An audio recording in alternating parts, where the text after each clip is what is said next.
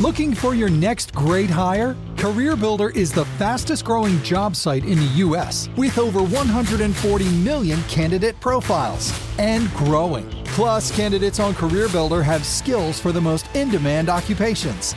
Let us help you rebuild and rehire a strong, more diverse workforce fast. CareerBuilder, we're building for you. Visit hiring.careerbuilder.com/recruit.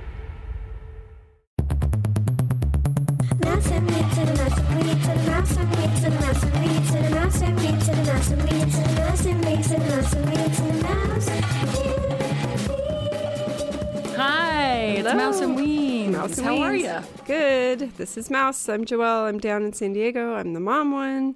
And I am Weens. I'm in LA, and I am the single one in the film business. And we're going to get right to it. In the wake of what is happening right now with George Floyd, there's a lot of protests going on still, and we thought it was important to talk about it. So we sat down here with some of our good friends to talk, listen, and discuss and hear thoughts on racism, Black Lives Matter, George Floyd, and what can we do in our own lives and families to work towards a solution. We'll intro these people. First, you're going to hear Ahmed Hassan. He is a longtime friend. He's been on our podcast before. He calls himself a 46-year-old black man with an Arab name because his father went to San Quentin Penitentiary for 6 years and became a Muslim. He is a landscape professional in Northern California, best known as the original host and co-creator of HGTV DIY Network's Yard Crashers. He's a dad of 3 and says he'll be a father to those who need him. He's a green industry expert, and he is a great person. You can find and follow him by searching Ahmed Hassan Landscaper. And the second voice you're going to hear is Angelo Moore. He's an artist, a poet, a musician. He's been the lead singer of Fishbone since 1979, with their slogan being "Fuck Racism." He also has many other musical projects and collaborations as Dr. Mad Vibe. One of the projects is The Brand New Step. Another one is Project Infidelica with members of Dokken War and Sammy Hagar. And he's done a bunch of worldwide tours with celebrating David Bowie. And you could be a part of his world, his crazy world, on patreon.com/Angelo Moore. Then you're going to hear from Marlene Bell. She is from Oakland, California, and has big footsteps to follow because her father was the very first African-American optometrist on the West Coast in 1939, doing amazing things, opening clinics, advising people, and founding Vision Service Plan, VSP. So Marlene then paved her own way. She graduated from UC Davis. She taught in the classroom for 27 years, and she also spent that time conducting teacher training in diversity, and later became a union organizer for the California Teachers Association. She became the assistant executive director in charge of more than half the state, and she is now retired. She owns a store in Oakland and told us the story about how it was saved from damage the first 2 nights of riots in Oakland, but then the third night it was damaged, but she had a great attitude about it, saying, you know what, it's only stuff, it's the cause that matters. Now she and her husband Bob run a walnut farm, and you can visit their website at bellranch.net. And our fourth guest is Michelle Harper, an amazing force in the creative and healing spaces. She grew up on the East Coast and had a flourishing career in the beauty, design, and fashion industries, working at Bergdorf Goodman, Saks Fifth Avenue, Barney's in New York. And she was the first African-American woman founder and director of an internationally acclaimed high-fashion hosiery company called Look from London Hosiery. She worked with companies in Paris and all over the world, and after moving to California, now works as a clinical hypnotherapist, an esthetician, and she works in sound and energy healing, Reiki, and color therapy. So you can find Michelle at breathefocusedhypnosis.com, and usually somewhere in Angelo's orbit because they are significant others. And then there's the 2 of us. We're thankful for these guests. We are ready to learn. We're ready to support. We want to help raise awareness to people's stories. And again, this is just friends having an open, honest dialogue that we hope can help. We're going to put information from this and a transcription of this episode on our show notes on mouseandweens.com. And we'll put the video version on our YouTube channel. So we hope you enjoy, and please look for more episodes like this in the future. Here we go. My name is still Ahmed Hassan. I'm still a a 46-year-old black man until September, where I'll be 47, who has lived my life probably more so in the white community than I have in the black community.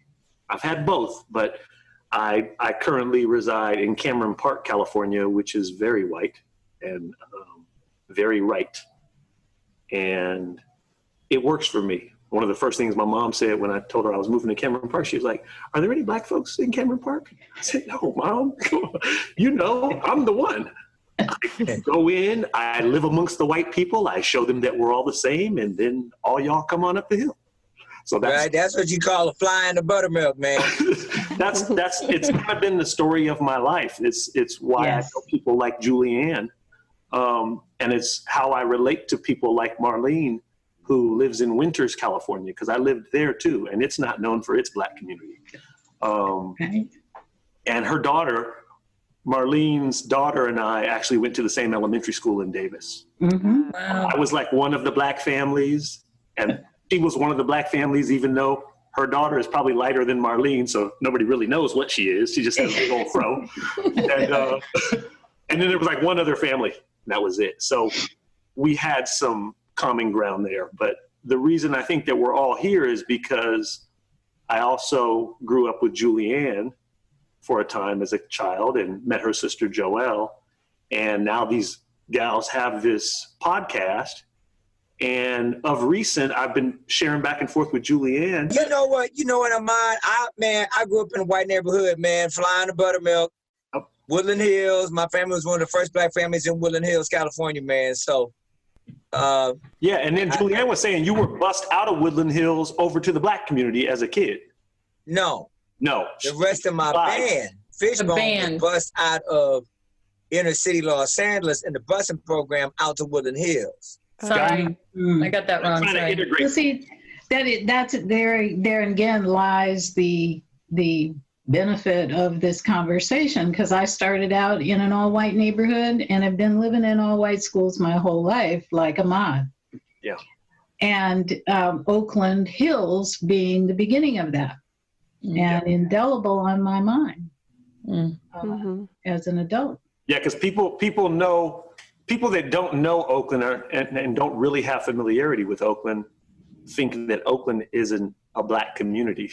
When I first got to Oakland, I was like, oh my God, there's a lot of Asian people here. I never knew.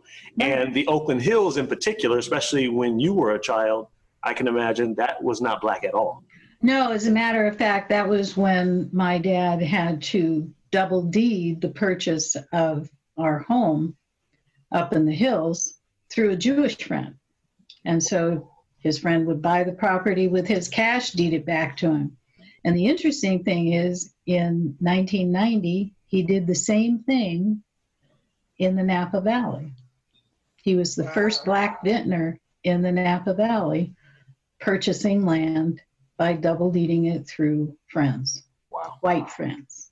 The only way to get in there. The only way to get in there. Right. You guys were raised more in the white community. Did you experience like this conversation off the tales of George Floyd and wanting to have open dialogue?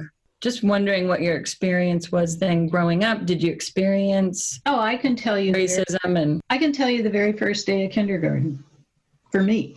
And one of the reasons why I became a teacher. I walked into class with my mother like all the other kids. A lot of kids were crying because mom's walking out the door. And my experience was, children were led off to a different activity other than focusing on mine. As the teacher led me over to the paint station, she took me by the upper arm, squeezed it to the bone, and said, "Wouldn't you like to paint?" And I knew right then and there where I stood in that classroom. As a 5-year-old. The teacher did this to you? Yes, absolutely. Yeah.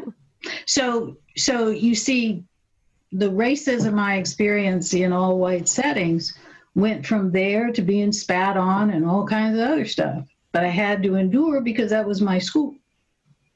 And where was this at again? Well, my kindergarten experience was in Oakland. Oh, in Oakland, California. Right, in Oakland.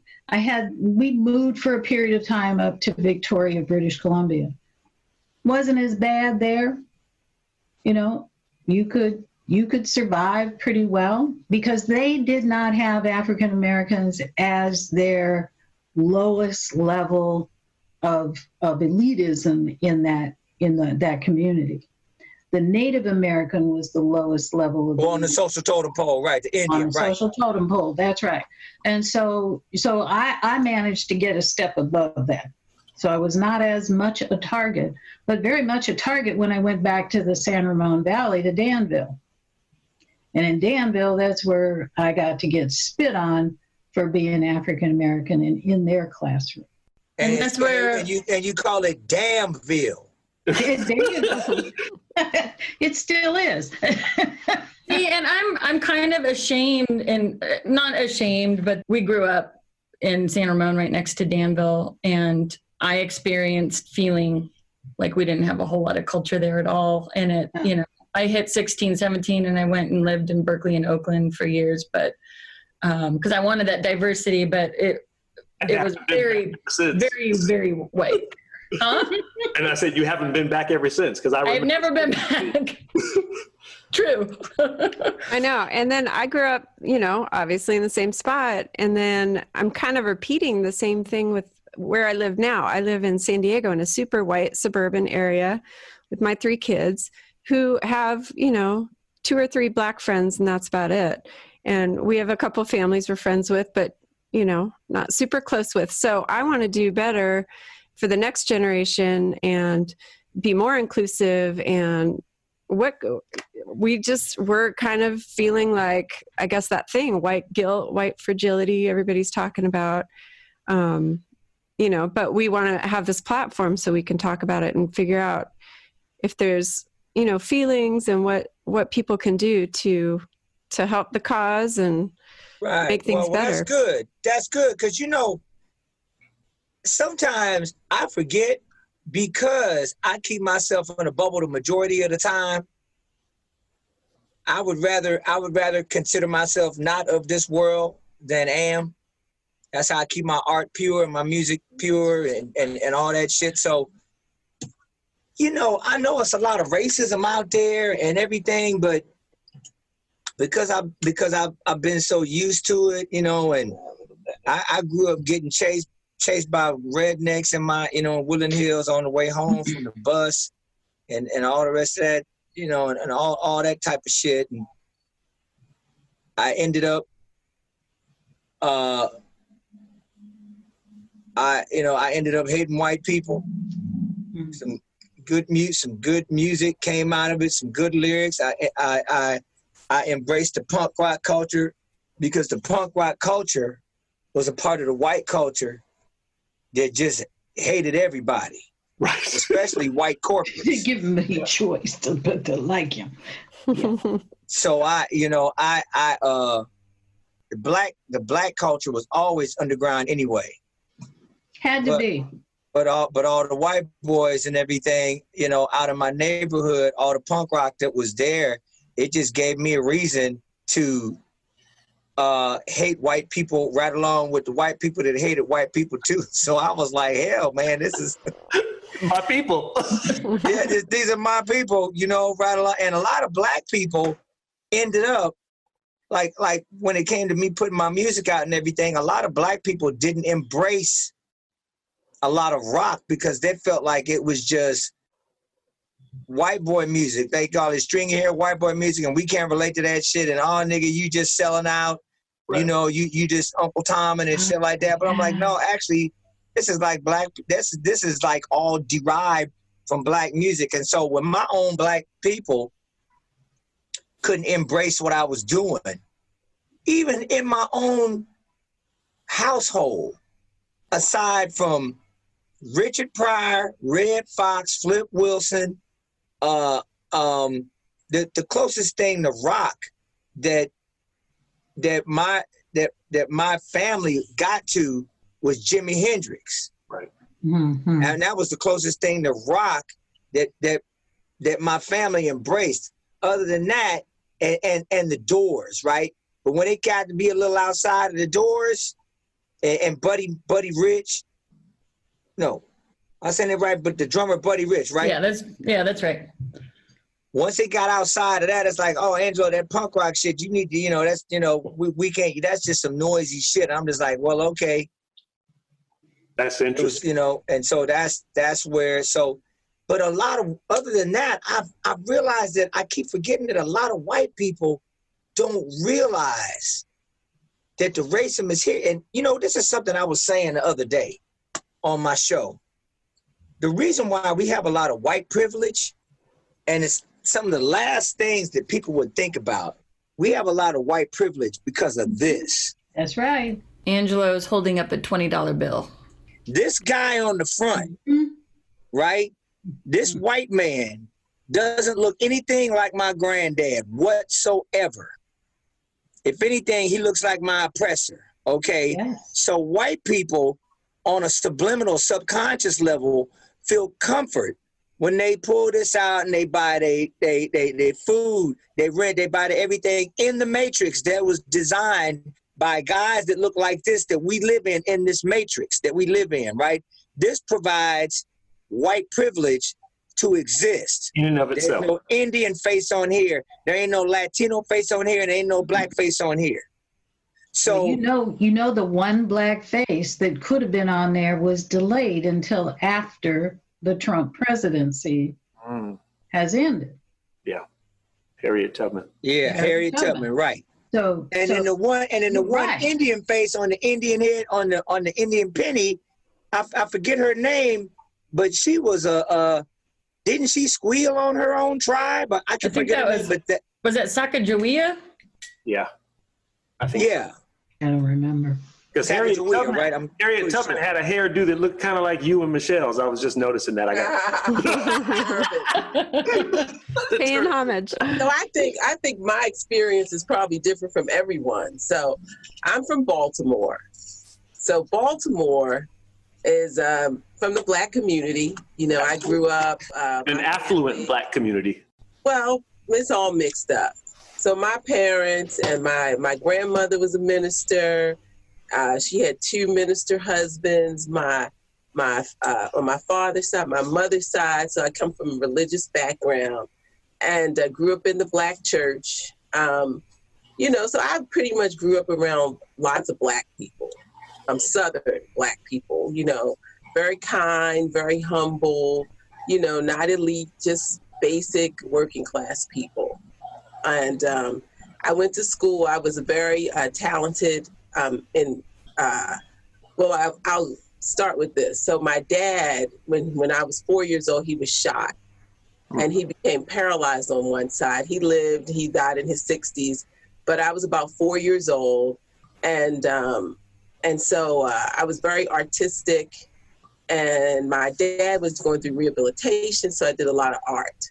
So I always had an inner world, probably unlike a lot of my peers, because I spent a lot of time doing art, so I was very creative. So when I went to school, my teachers noticed that I was really creative, and I was very mature because I pretty much grew up with my dad because he was learning how to read and write, could read really early. So that gave me a kind of advantage point in school. So I always had an elevated sense of self, and I was able to participate in programs where I was the only Black person. Mm-hmm. Most of my life. I went to college. I was I had white friends, just everybody was artistic and creative. So I grew up in a very creative community. And so fast forward, I didn't feel limited because I never felt limited growing up because I was exposed to a different kind of upbringing. Yeah. And at the time it was punk rock, and so I always felt like an outsider, even amongst my peers, even amongst Black kids, because they used to laugh at me because I was so creative and I walked a creative lifestyle.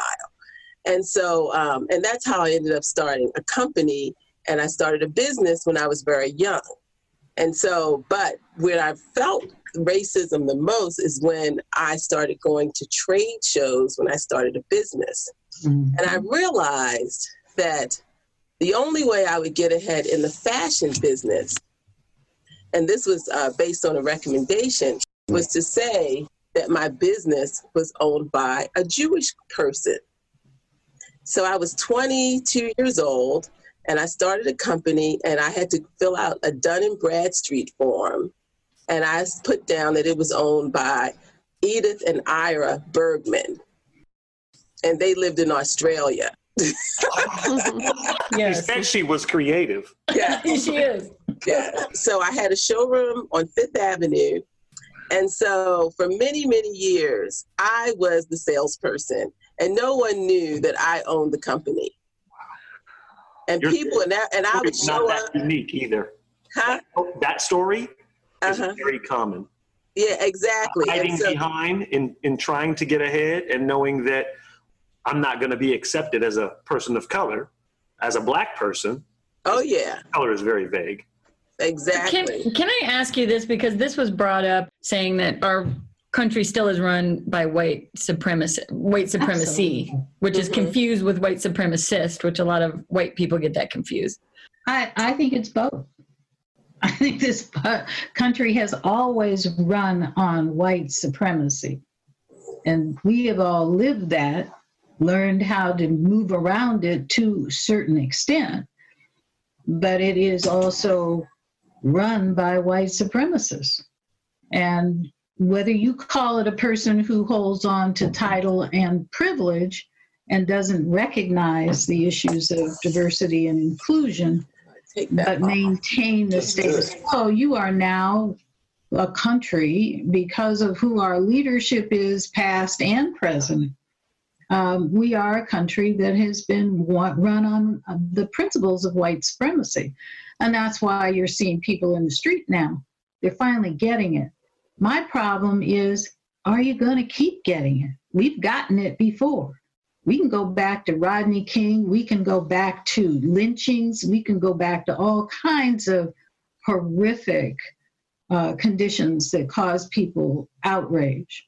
We can go back to the civil rights movement, where we were beaten in the street, hosed down. Are they going to keep getting it? And will they show up and vote? Do they understand the value of democracy? They want change.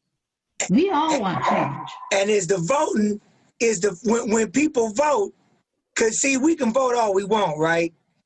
Is it going to count? Is it going to count once it gets there? That's right. Is it And going to that's count? when, and you know, I think that, I don't like to be negative, man, but I just don't think it's going to count when it gets there, because it's in somebody else's hands that regular people don't have access to.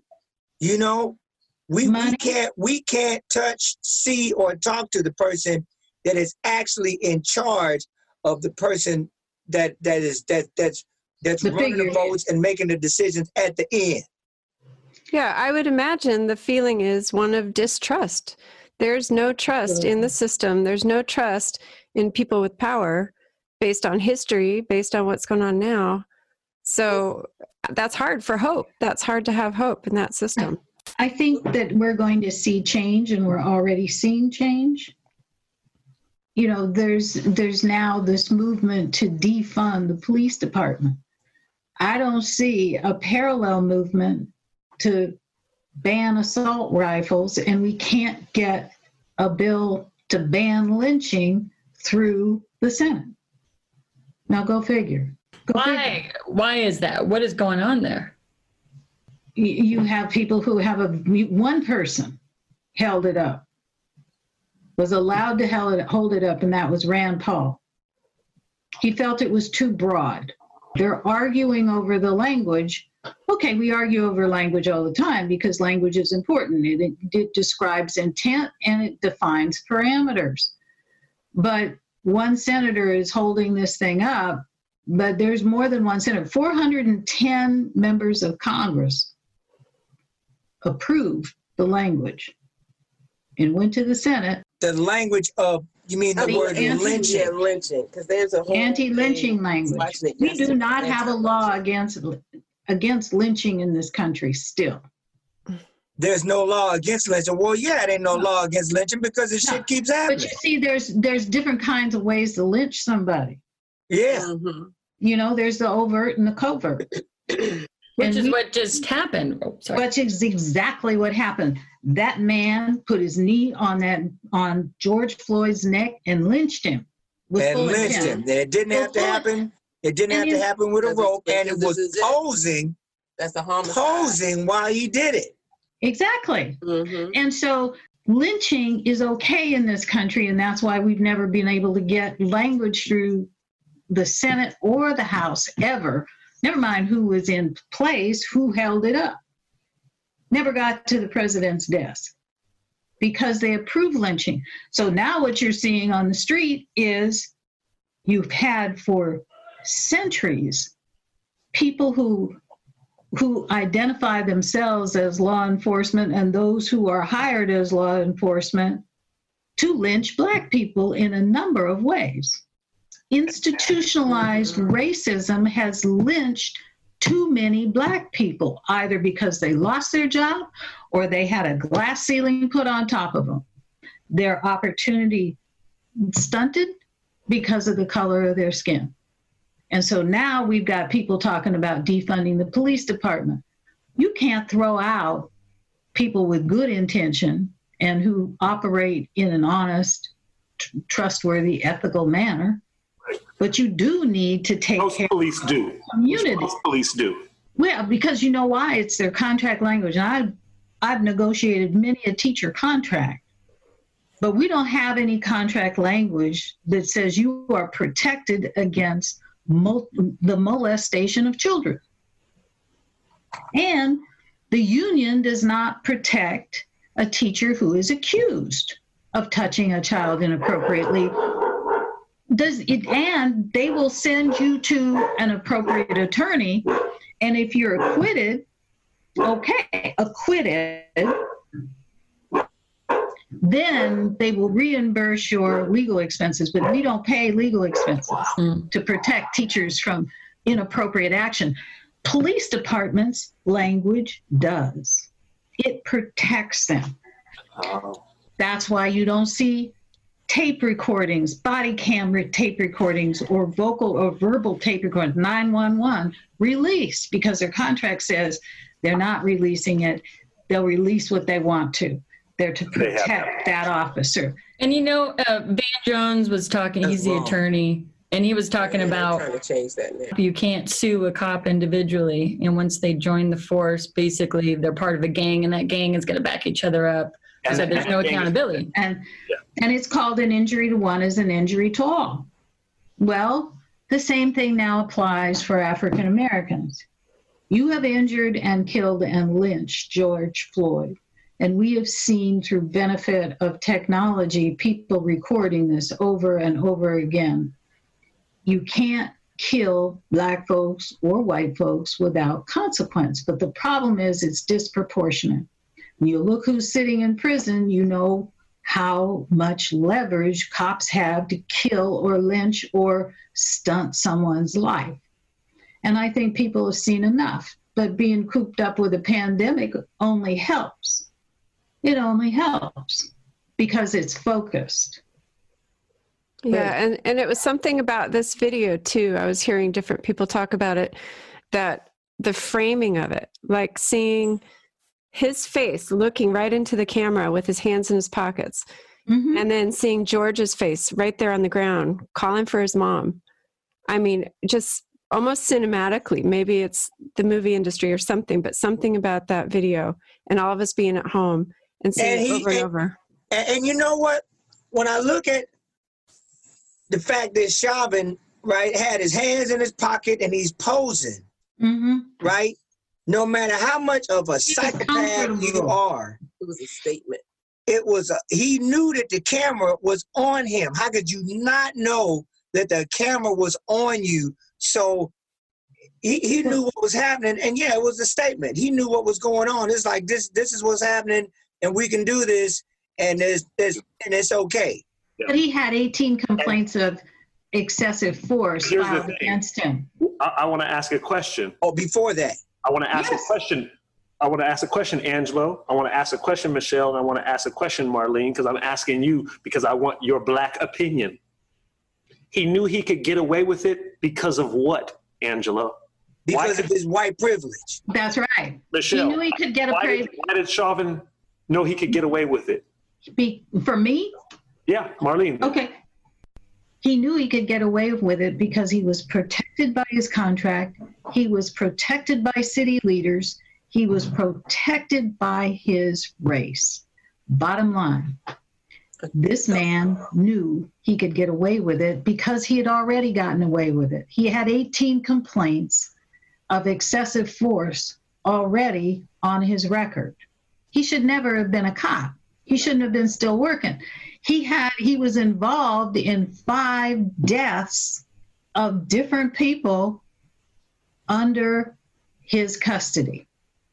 Okay, same question from Michelle. Why do you think he felt he could get away with it? Why would a person, knowing that you have a camera at you, several cameras at you, what do you suppose, and we're all just guessing, but why do you suppose, Michelle, that he felt like, I'm still going to do this? The whole time that I'm listening to all of this and we're talking about white supremacy, I'm also thinking about how, just like the woman who could call the cops on the guy in the park and just have hysterics about the guy touching her, just like Emmett Till was dragged through the city because a white girl was killed and he was blamed for that. It feels like that white people have a history of being able to get out of situations where they're blatantly, are accusing a Black person of something that they didn't do, but they know that they're going to be more trusted than the Black person or the Black voice, no matter what. It's like their voice has more power than the person of color. And so, but here's the thing I want to get to you, Michelle, and you might not, Marlene, you might not even know this. You can get away with that when it's a Black man, especially. Yes. Because Black men in particular, Angelo over me, simply because of the complexion of his skin, is considered more dangerous. That's right. Angelo over me is going to be dealt with differently than Very differently. Yes. That's what's plain, and it's true, and it's known in the Black community. Right. And apparently some in the white community know this, others might not. And I think that's what all of this fuss is being about. It's not about George Floyd. Nobody's saying George Floyd was a role model citizen. No. We're saying he didn't deserve to die, and he was killed, and it was made okay by Chauvin and all of his accomplices, his brotherhood, because, this is a crazy Black man. Yeah. We could probably get away with this shit. But you have Tamir Rice, who was treated the same way. A camera on him. But you also have George Swimmy, who was 14, accused of murdering a white girl and electrocuted. Yep. And just 5 years ago, he found that he was innocent. Because it's, trust and survival. Yes. It's all about the trust issue. And here throughout the world, the color of your skin means you can't be trusted. That's right. Your voice, you don't have a voice, and you can't be trusted because you're darker, you're browner. And that's the thing. If you are a person of color, they don't hear what you're saying. They don't believe what you're saying because the first thing people see is the color of your skin. And you're judged by that immediately when you walk in the room, immediately when you get on the bus, immediately when you go in the store. You're like, oh, here comes somebody brown, here comes someone Black. Okay, we can't trust them because they're untrustworthy. And so I better watch them closely because that person is not trustworthy. They have the ability, but you know what? But I was saying in terms of my practice in, metaphysics, et cetera, that is the trust issues. That's the basis of all of this. And I really believe a lot of it is based on guilt. Of course, you're not going to trust a person that you have you strip them of all their rights. You've been mean to them, It's like a dog. You're going to treat a dog bad, and then you're going to say, hell, come on and play with me. After you've starved the dog, and you kicked the dog, you got the dog locked up, and then all of a sudden you're going to be like, oh, well, you know what? You're kind of cute. I'm going to let you off the leash. That dog is going to be like, oh, no. And so there's that fear of the guilt of just being mean and horrible to people of color. And now all of a sudden, oh, they're free now. Ooh. Oh, I don't know. I know, my family has a history of being horrible to Black people. What I believe that the children, that now with technology and music and everything, that we're all in a melting pot and we can see that everyone is the same. This is why the protests, includes a lot of diversity, because the kids, I lived in New York most of my life. My daughter grew up in New York. She has lots of white friends. It's to the point where she had mostly all white friends at one point. And I was like, you don't have any Black friends. Mm-hmm. But they don't look at each other that way now. The younger people they're more open-minded, and they know that their friends are their friends. They have more trust amongst themselves. Whereas the older generation, they've done so much harm in the guise of colorism. They've been so judgmental based on colorism that now they're fearful. Right. Introducing touch-free payments from PayPal, a safe way for your customers to pay. Whether you're a market seller, I'll take 2 tomatoes and a cucumber, poodle pamperer, piano tuner, or plumber. Signing up to accept touch-free payments for your business is easy. Simply download the PayPal app and display your own unique QR code for your customers to scan. Touch-free QR code payments. No seller fees until 2021. Not applicable to PayPal Here transactions. Other fees may apply. Shop safe with PayPal. Lowe's has all the top gifts for home this holiday, like Craftsman tool storage made in the USA and available in a selection of sizes, starting at $198. And right now, get a special price on a Lenovo Smart Clock with Google Assistant for just $24.99. Shop gifts in-store or from home on our app and Lowes.com with free shipping on thousands of items, or pick up curbside for contactless service. Valid November 22nd through December 31st. U.S. only.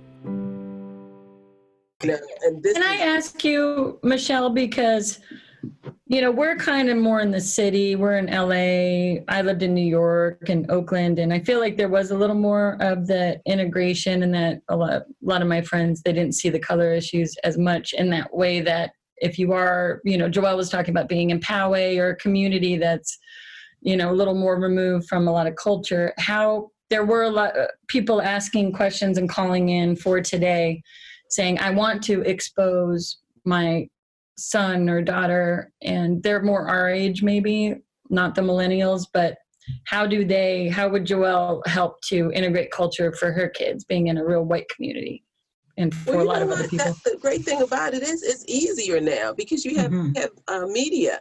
You got movies. Oh my God, movies. You got books. The movies that are out now are just really telling so many stories. My daughter is 8 years old. At last Halloween, she wanted to go as the princess for Black Panther. So I bought her the costume. I'm like, go girl, that's awesome. But then, there was a movement saying white people aren't allowed to dress up like a Black character. Even though she was just wearing the clothes, there's no... And your daughter didn't understand. She didn't understand. Yeah. No, she didn't understand at all, but I didn't want to be judged. I didn't want to post pictures on Facebook and have everybody come down on me. So we scrapped the outfit. She wears it for dress up at home, but she can't wear it out for Halloween. So, Did you have the conversation with her around it, or did you just have to kind of mom it? Yeah, at the time she was a little younger. So I just kind of, said, well, why don't we have something? But now we're having the conversations. Now being in 3rd grade, I feel like she can get it a little bit better. And she's just, her poor little eyes, she's like, why is everybody so mad? I don't understand. Didn't this end in the 1800s? Right. What they teach them in schools. Martin Luther King fixed it. Abraham Lincoln fixed it. Barack Obama came along, everything's fixed. Right. So that's the number one problem. Barack That's Obama. There goes the fear. I thought it was fixed too. Damn. It just took the sheet off of it. It was like, oh, we're good now. Yeah, We're good now. And Yeah. And then you get Trump. That's why we got Trump. It's why we got Trump. Mm-hmm. Yeah. It was the backlash for having Barack Obama. Yep. And I will tell one of the things that I've noticed, though, and when you were talking about the white supremacy that we live in, the TV show Cops, what is that all about? Watch that show. It's all about what Black folks getting arrested. Oh, yeah. Yeah. 80-90% of everybody that shows up on a cop camera for that show. But you know what? They took that show off the air this week. They took it off the air. It's a good thing because it's nothing more than demonstrating the lynching that Black folks have been getting from police for years. Black folks and Latinos, man. Right. And you know, it's also a one-sided lynching show, which won't really show the heinous crimes that are going down and being protested. And you know what? As I talk about, when I start talking about this type of shit, you got Black people and you got brown people, which are Latinos and Indians, right? And I think to myself, okay, but what about the Asians? Yellow people they seem like they're in the area where it's like in the neutral area. Because they don't really experience too much of that, and I'm just like, wow. Yeah. Joelle and I were talking about that a minute ago. And it starts for them as children. They're perceived as being the smart ones. Mm-hmm. They're perceived as being the ones that will get ahead. They're perceived as being the ones who will make the sacrifice to get ahead, and they're quiet. So we mess with them a little bit, but not a whole lot. We're not thumping on them. But once again, it's about the color. That's right. It's about colorism. Yes, and that's the whole thing. Colorism is racism. And I believe that the Black Panther film has played a big part in the rise of Black nationalism and pride in the culture and acceptance of it. And acceptance of it by other than Black folks, because it was put out as a movie that everybody could see. It wasn't It was a Black movie, but because it had that comic air to it, it was relatable to everyone. It was interesting to everyone. And it was the highest grossing film, like one of the world's most highest grossing films worldwide. Because one of my clients, she actually she was one of the marketers for the film. So, all that to say, I feel like change is coming, just like your daughter, 8 years old, she wanted to be a Black Panther. And then when we look at just the rise of just beauty standards and clothing standards, and, people are looking at that. And I mean, look at all the women on TV now wearing their natural hair. The news people. I'm like, what is going on? Everyone wants to look natural now. And so, with that said, there is a movement happening. So what if her daughter had gone in that costume? What would be the feeling from the Black community? If she lived in New York, it would be fine. It's just where you live. It's your town. Your daughter has like a more of a city mentality. So should she, in the future, should you just go for it and be the one to set the precedent? If you're going to go for it and set the precedents, you've got to prepare her for what she may come across, and she has to be able to answer to it like she would in any other situation. But she's got to have her own inner strength put together, and she also has to have her verbal response ready to go. So Joelle, as someone who is aware of the Black community but doesn't have an intimate connection with it, has to also be able to you got to do the same thing for your daughter that you want your daughter to have. So the same diversity you want to see in your daughter, you have to submerge yourself in that as well. That's right. No matter how uncomfortable it is. And the way you do that is by knowing what your intentions are. But you talk to Black folks because you want to understand the intention and you know where your heart is at. And it doesn't matter if you do something or say something that's offensive, when you give acknowledgement to that and you know that your intentions were pure, then you change that, because I've offended Asian people. I've offended white people. I've probably offended black people, and never with any ill intention, which means I had to apologize and I had to correct some behavior. And that's normal. That's called just living life. I've told my daughter, I tell Cheyenne, you know, Cheyenne, if you're going to be wearing them skimpy clothes like that, and you're going to go out into the public, you got a little ass showing, you got your legs showing, you got some, you got your kind of boobies, bunched up and shit. Be ready. Get ready. Because you're going to have some men that are going to react in a natural way that men do. They're going to whistle. They're going to go, hey, girl. Yep. And so you have to be ready to how you're going to reply to that in an intelligent manner. Because just saying fuck you is only going to get the repercussion of a violent boomerang back at you. So you have to be able to react to that in an intelligent manner. Yeah. If you want to be you.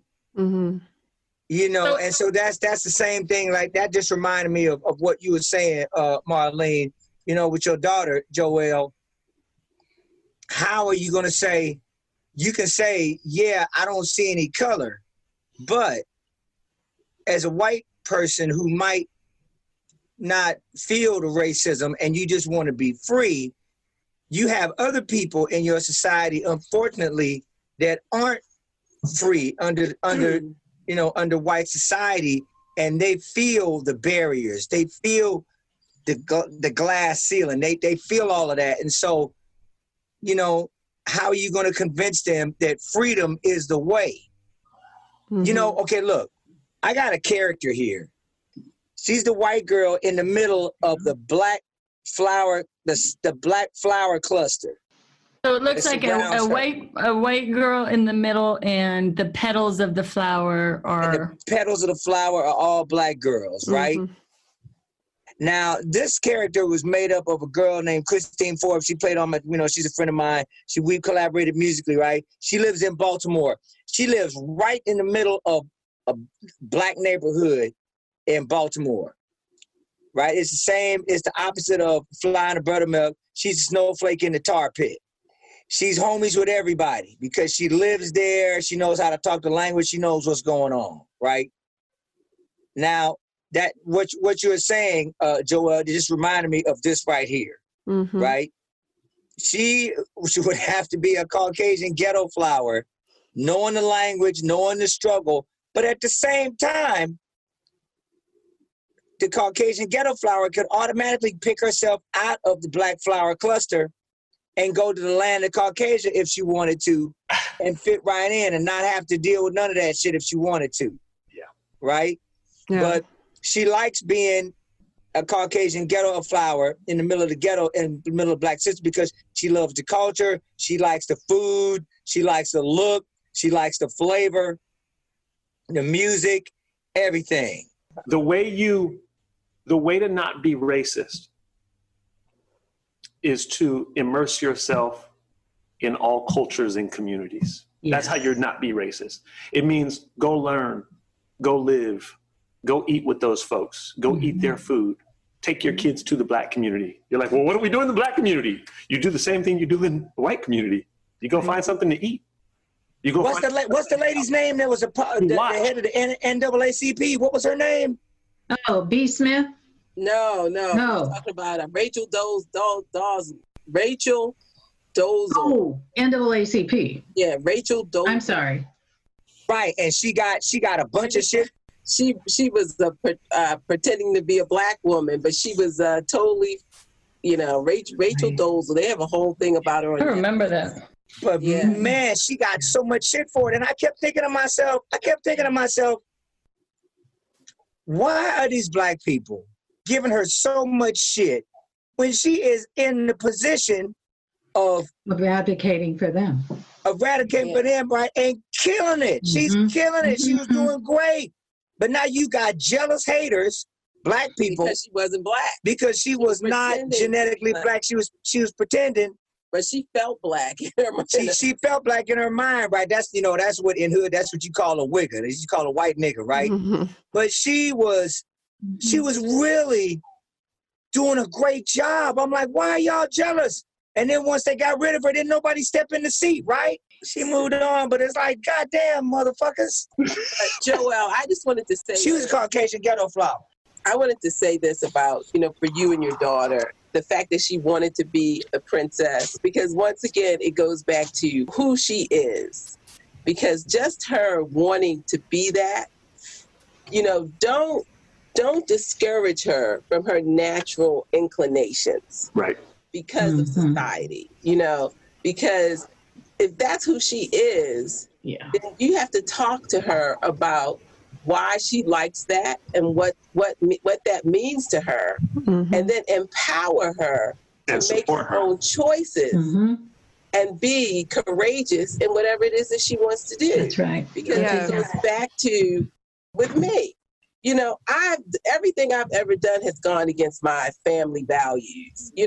However, it's okay because my mother encouraged me and she said, you know what?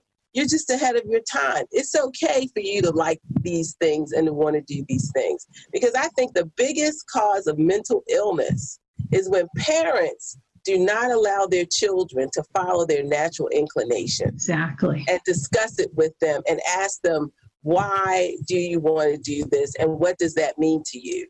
Because just because society doesn't approve of things does not mean that you have to follow that. That's how we change the world. We change the world with the things that are given us within, because a lot of great inventions, a lot of things would never have happened in this world if people did not follow their natural inklings and their talents to be creative and to write books or to make stands. So maybe your daughter has the ability to change the world and your community, but you have to encourage her. You can't limit it. Own guidance. Right.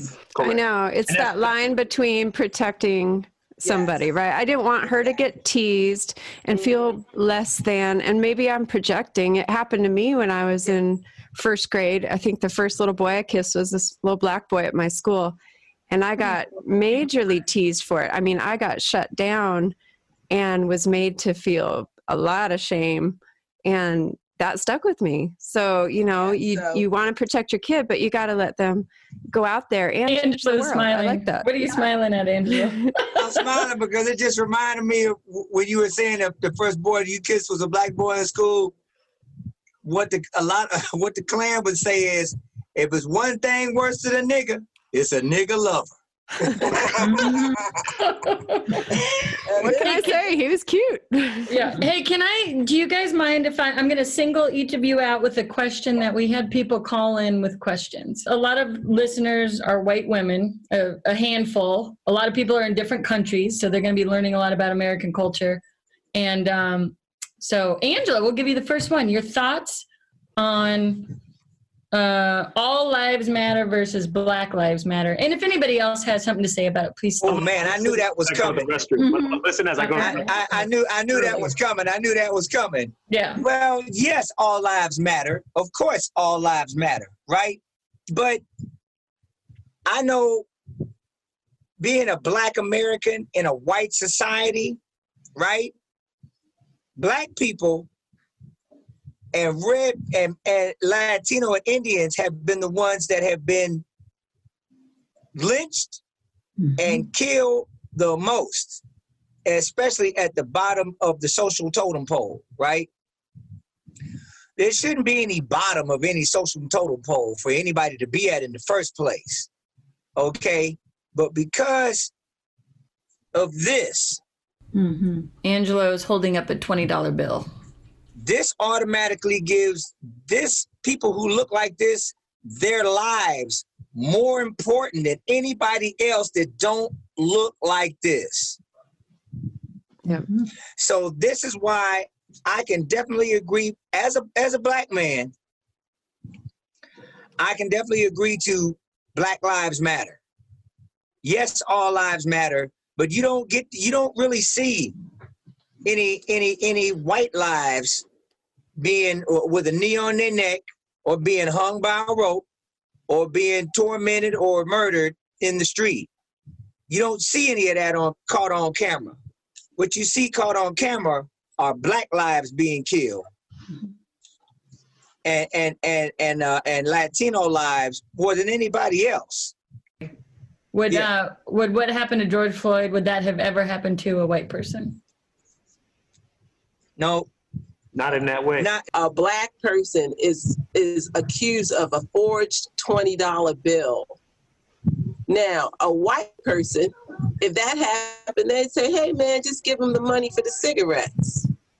You know, you don't yank somebody out of their car for a forged the $20. Right. Now, that's what would happen with a white person. But a Black person, for officers come, they yank him out the car, they arrest him for forgery. Like, think about that. That right there. The crime does not equal the punishment. Yeah. Mm-hmm. You know, and that is where the problem is. When people say all lives matter, obviously it doesn't, because the crimes don't equal the punishment when you're a person of color, especially a Black man. In handcuffs. In handcuffs over something minor. To a family, they were protecting a store from looters, and they were standing there because they were like, this is our store. You know, this guy, he's like, he serviced the community, been here for 40 years. My family, we're going to protect this store so the looters don't destroy the store. There was a newswoman there. She was a Hispanic, you know. They called the police. The police passed by, you know, the people protecting the store. They flag the police down. They come, and then they arrest the people that were protecting the store. And the newswoman had to say, no, they're not the people. The people they ran. They're this. They went the other way. But she had to intervene with the police officers and vouch for them, saying that they were not the criminals. They were the ones who called the police. And they had already had all of them in handcuffs. So when people talk about Black Lives Matter, that's what they're talking about. Because you could, you know, Julianne and I could be together, and if someone called the police, they're going to arrest me because of the color of my skin. And she'd have to vouch for me. So this is where we are a covert apartheid system. Mm-hmm. And that is what we're dealing with. And it's getting stronger and stronger now because of Obama, and Black people feel like they've gotten too comfortable and feel like that we are rising up. Marlene, you were agreeing with that. I fully agree with that. And one of the pieces of data that I would point this person to who has asked this question is Michelle Alexander's book, The New Jim Crow.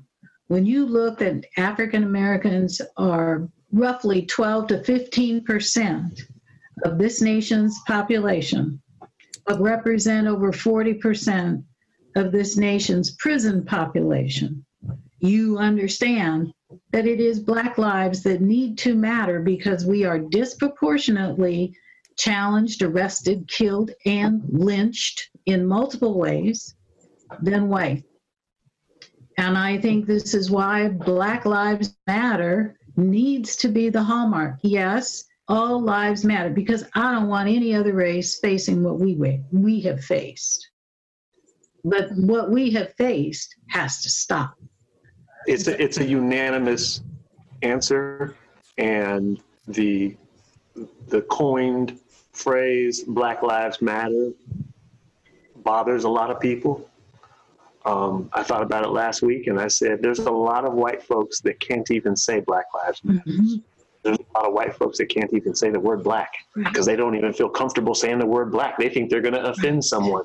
Are we African American? Like, because they don't know how to refer to us, they won't refer to us. They won't say anything because they're just unsure. Mm-hmm. What we're saying is Black lives matter too. Black lives also matter. Mm-hmm. Black lives matter as well. Right. But we coined it to truncate it and just said Black Lives Matter. To make a point. To make a point, hold up. That brings me back to this. Need that shirt. Angelo is holding up a flag that says "fuck racism." And that shirt. Now, for a minute, I remember a couple guys in my band, they were like, Angelo, or we can't say fuck racism because fuck racism is too offensive and it's gonna turn people away.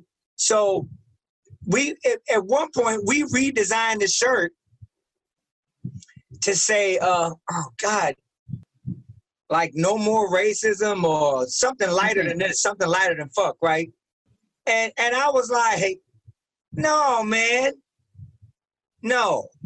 We need to say fuck racism because first of all, you got a lot of hard-headed people out there, right? Unless you get in their face and say fuck racism, that narrows it in. Yeah. There's only one way you can look at the word fuck. Fuck is a negative exclamation point, right? There's no way around that shit. If you give them any kind of like room outside of that lane, then people can go, oh, it's okay. It's all racism. Ain't nothing, man. It's all right. We can kind of get rid of it. Maybe we can no, fuck racism. On the George Clinton tour with Funkadelic, Fishbone, Funkadelic, Dumpster Funk, I would go out in the audience, right, with a flag that looked like this, but the pole was 10 feet tall, and the flag was 5 by 8, or maybe 10 feet long and 5 feet up and down, right? So I go out there and I wave this flag all around the audience, right? Walk around in the audience and waving this flag right before we go on stage, right? So I remember we were in Northern California at this venue, and I was waving the flag. So the security comes up to me and he goes, "You can't do that." And I was like, "Why not?" Well, that's all.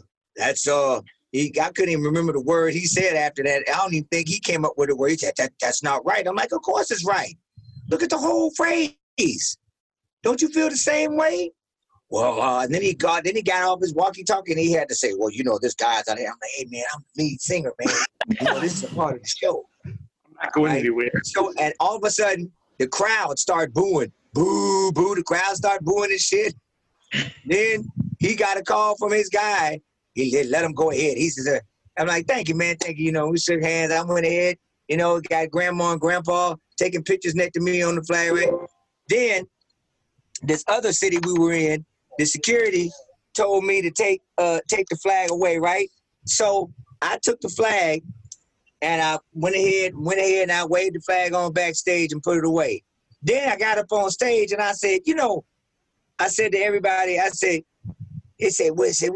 you can't do that because there's kids in the audience, right? I'm like, okay. So I went on stage and I said, okay, all you kids out there, mom, dad, kids, they just told me to put the fuck racism flag away. So, but we all know that there's racism in this country, right? And so we don't want our kids cursing. We don't want our kids to say fuck. But when it's something as bad as racism, and if your kids have been a victim of racism, right, I want y'all to stand up, whoever has been a victim of racism, right? So you got all these kids starting to stand up and shit. And I say, okay, look, it's not good to have your kids saying fuck, but you should be able to teach your kids to say fuck racism because we don't want racism to be in the picture anymore, just like cancer. Right. Fuck cancer, fuck racism. And they all go, yeah. And I'm like, yeah. And fuck you if you don't like it. And everybody was going, yeah. And then we went to the first song and that was it. That's beautiful.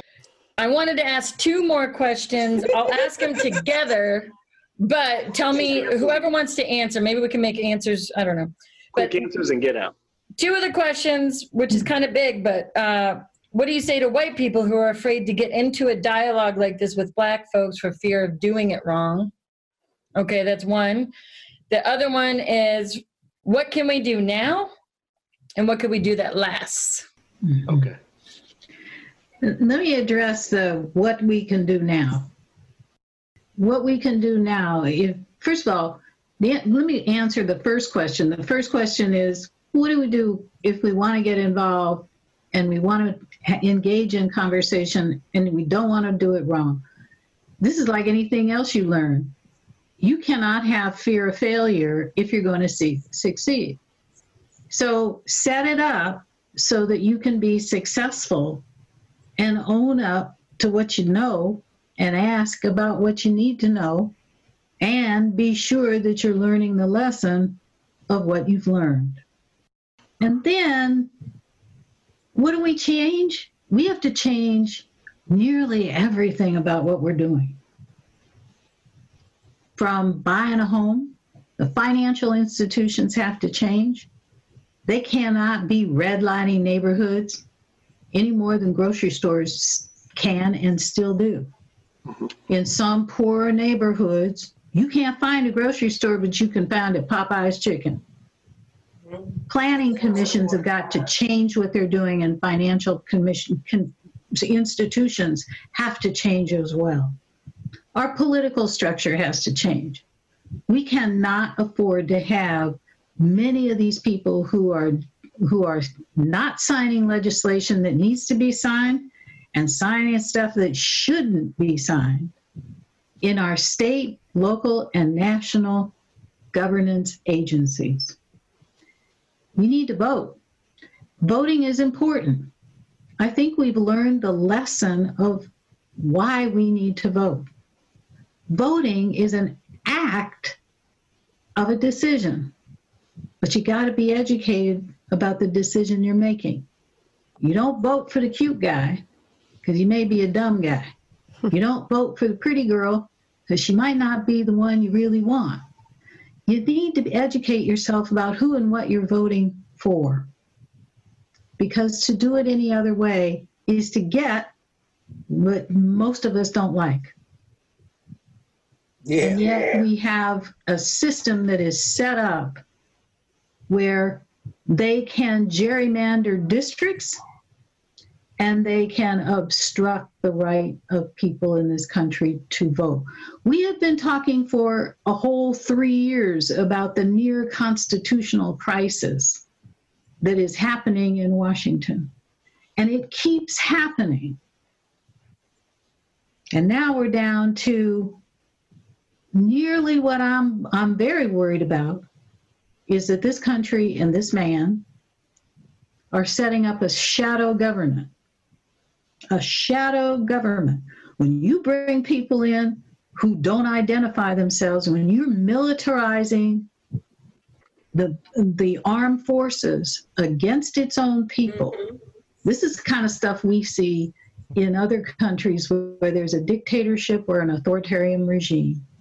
Yeah. And that's basically what we have. That has to change if we hope to create a structure that follows the value we say we have. Our values are acting every single day. And they stand up there and say, well, this is not our value. Then you better be operating on your value. What value is it? When you make a decision to pass a piece of legislation, who are you impacting disproportionately?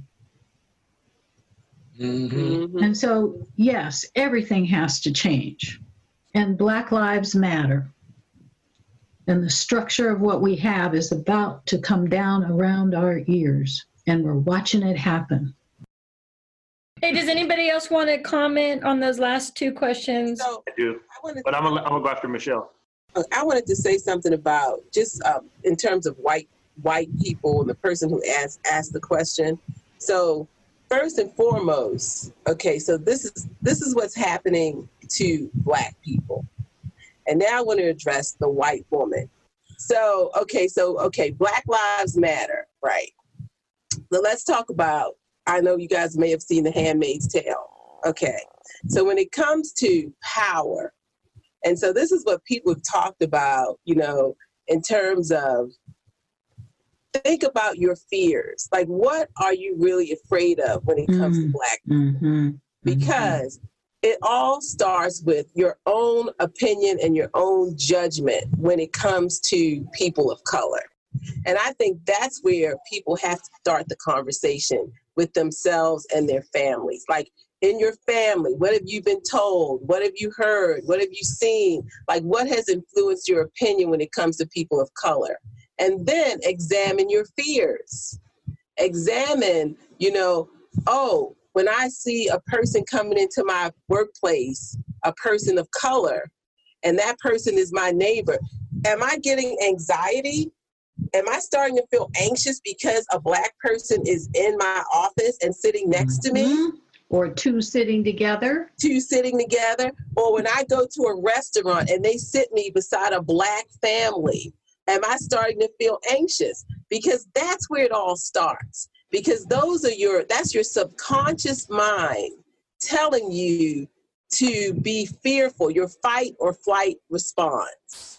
So this is where it has to start with examining why you feel that way. And is that like an automatic negative thought or process that you have inherently placed in your subconscious mind, and it's in your DNA? And then you can start to change how you feel, because you're going to start noticing that it does not make sense for you to feel uncomfortable around people that you don't even know just because they showed up. Or you're standing, or the elevator thing. A Black guy comes in the elevator. Are you automatically nervous because, oh, here's 3 Black kids are in the elevator? Why am I so nervous about that? What does that mean to me? And once you start looking at that part of your behavior and how you are personally feeling about people of color, then you can start to heal from that. Because so how other do you than that, feel? What do you do as an antithesis to feeling the fear with the 3 kids in the elevator? Well, you start rationalizing it and you think about they're just kids. That's it. Right. They are just kids. And you could even say, well, what if they were? My suggestion is if you say, well, what if they were white kids? Mm-hmm. Start a conversation with them. They're kids. They're kids. Hey, how you guys doing today? What are you guys up to? It's called They're kids. It's called be kind and polite. Right. And strive to relate to people, speak to people, hi to people, hello to people, say nice things to people. Oh, you smell good. Pay compliments to people. We can do that with all people. That's all right. different colors. It's a practice. And guess what? It's a practice I've done all my life. The part of it is I do it because it makes me feel more comfortable. Because when you meet a person or when you come across a person, there's like these barriers. It feels uncomfortable because you don't know them. Be friendly. Speak to a person. Say hello. I know in the Black community, we're raised to speak to people all the time. That's why we say, what's up? How you doing? We acknowledge people. Black folks, if me and Michelle don't even know each other and we see each other, we'll have an acknowledgement with each other. And Angelo the same way. It's the way we're raised in our community. And part of that is what has saved our asses in the community, because when you speak to a person, you help to break down that barrier, or you find out right away, oh, there is a barrier. Man, that right there, dude. I told my daughter, I took my daughter and her friend when they was like 13 years old, 12 years old. I took them down to Skid Row. I said, let's go walk around Skid Row. They walk around there like this. They got their arms all pinched up. They got their shoulders all pinched up. I say, relax. Relax. Say hi. Say hi to people when they come down the street. That's it. Say hi to the fucking bum or the crazy lady.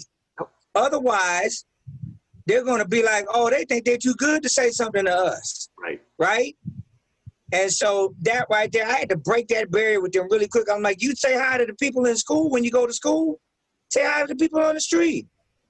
So it seems like it's all about fear too. Everybody needs to just go out there and not be afraid to talk to people, because, maybe a white lady would say, I do want to say hi, but I don't want to come across as trying so hard. Like, oh, right. I need a Black friend. So I'm going to say hi, but then they're going to think that I must be racist. I'm trying to get over my racism. So I'm like, I need my token Black friend or whatever. You always hear this too, but it's like, get over yourself and just get out but there. you cannot control someone else's response to you. You can only control your behavior and how you present yourself. Mm-hmm.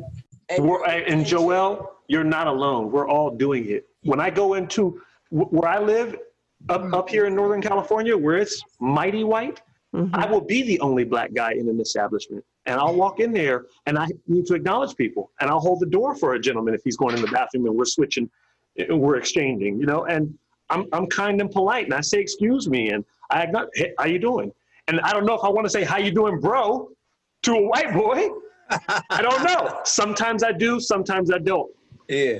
But I put myself out there with the best intentions, and then you just let the cards fall where they will. Oh, where they may, right, yeah. And that's just the reality of everyone everywhere. It's just going to happen. Course. But more times than none, people are going to respond to you in the same way you respond to them. You acknowledge them and speak kindly to them, smile at them, politely to them. That's mostly what you're going to get back. Some people. That's the Bible phrase, do unto others as they would do unto you. There it is. Most people have good intentions, you know, and that's the thing that we fail to realize.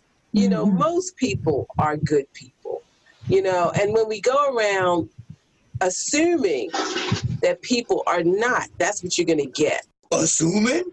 When you assume that people are not good people, you're going to get that because you're going to project that feeling of not being a good person or being judgmental. And so, you know, it all starts within.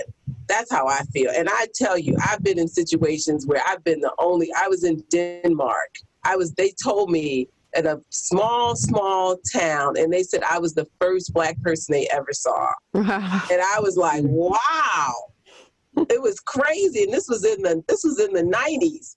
And I'm thinking, I'm the first black person in your town, you know, and it was crazy, but it was just like, okay, I just went with it. I was like, okay, you know, they asked me crazy questions about my hair and everything, you know, and I just said, well, you don't know. Yeah. You've never seen a black person before. I didn't feel uncomfortable, even though we were drinking wine at 8 a.m. Can you close us out, Angela, with a beautiful, you've got so many good poems.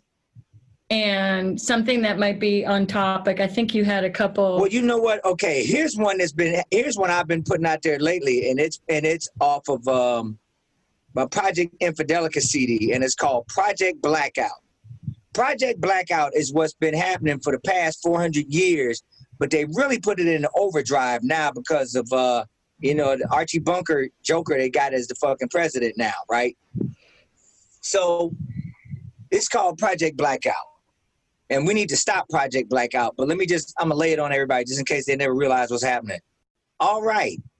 Vacation time is over. You've had enough time to air your head out. We've been waiting for you here at the office, and the company will fail without you. So off with that stupid Moroccan outfit. Here's your suit and tie where you left it. Red and black genocide and ethnic cleansing.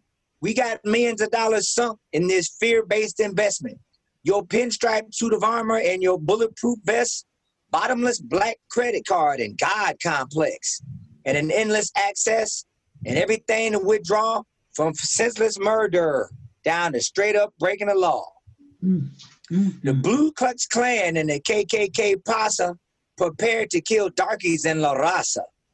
Don't you worry about a thing. If it's caught on camera phone, use your get out of jail free card and we'll escort you right back home. Well, black and red lives don't matter. Time to kill for the red, white, and blue. If you don't remember the oath you took, well, we sure do. And you swore it on the dollar bill and the Necronomicon. You said you didn't care how the peaceful white folks look. They're only pawns, sacrifices, and the beatdowns go on and on and on. Project Blackout. Project Blackout. Ah! Project Blackout. Snap out of it, man. Screw that hippie dip, patchouli, and beaded necklace. You've been living on the mountainside too long with the natives, and you're highly mistaken if you think education's gonna save them, because we're scared to death and full of fear, so we're killing what we don't understand that might be a threat to our men, women, and children. causing a divide by hatred? Don't you know that love is the answer? And it's top shelf and sacred. It's the reason why we're here. It's the reason why we're living. It's the reason for the answer.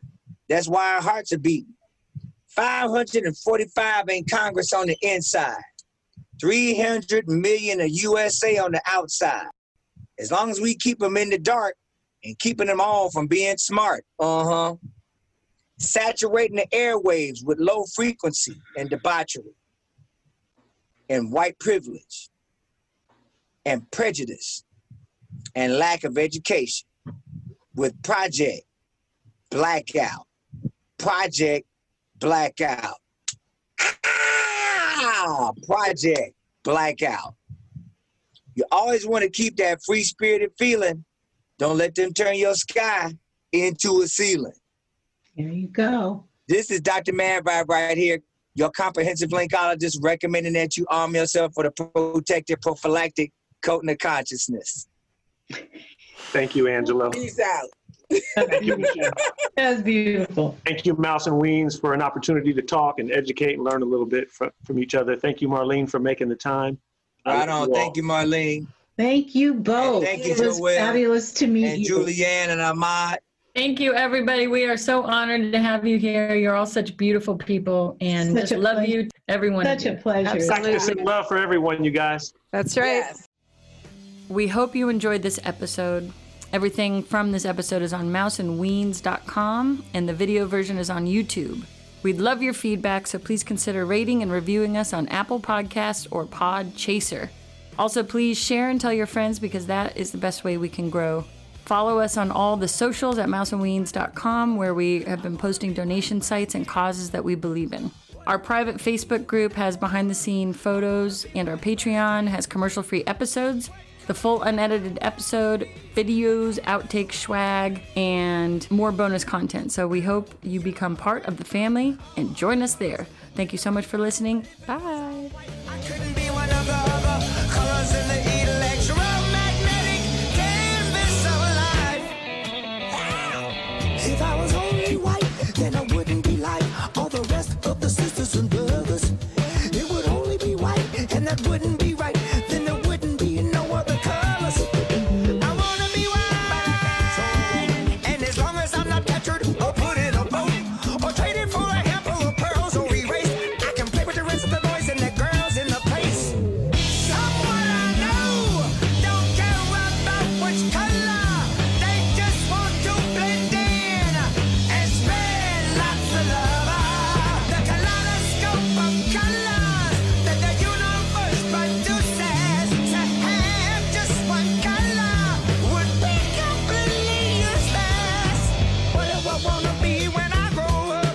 I wanna be white, but I can't. What do I wanna Lowe's has all the top gifts for home this holiday, like Craftsman tool storage made in the USA and available in a selection of sizes, starting at $198. And right now, get a special price on a Lenovo Smart Clock with Google Assistant for just $24.99. Shop gifts in-store or from home on our app and Lowe's.com with free shipping on thousands of items, or pick up curbside for contactless service. Valid November 22nd through December 31st, U.S. only. Lowe's has all the top gifts for home this holiday, like Craftsman tool storage made in the USA and available in a selection of sizes, starting at $198.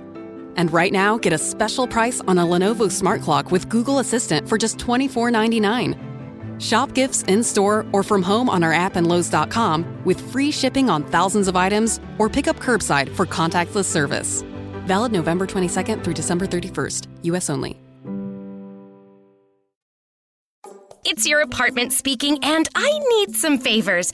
When you're singing in the shower, just try going up a key. You're trying to be an alto when really you're a soprano. Oh, and if you could bundle your renters and car insurance with Geico, it's easy to do online and we could save money. And then, when you read your murder mysteries at night, could you read out loud? But skip the murder parts because I get scared. Geico. For bundling made easy, go to geico.com today. Now there are more ways to be a team with Microsoft Teams. Bring everyone together in one space with a new virtual room. Collaborate live, drawing, sharing, and building ideas with everyone on the same page. And make sure more of your team is seen and heard with up to 49 people on screen at once. Learn more about all the newest Teams features at Microsoft.com/Teams. That's Microsoft.com/Teams.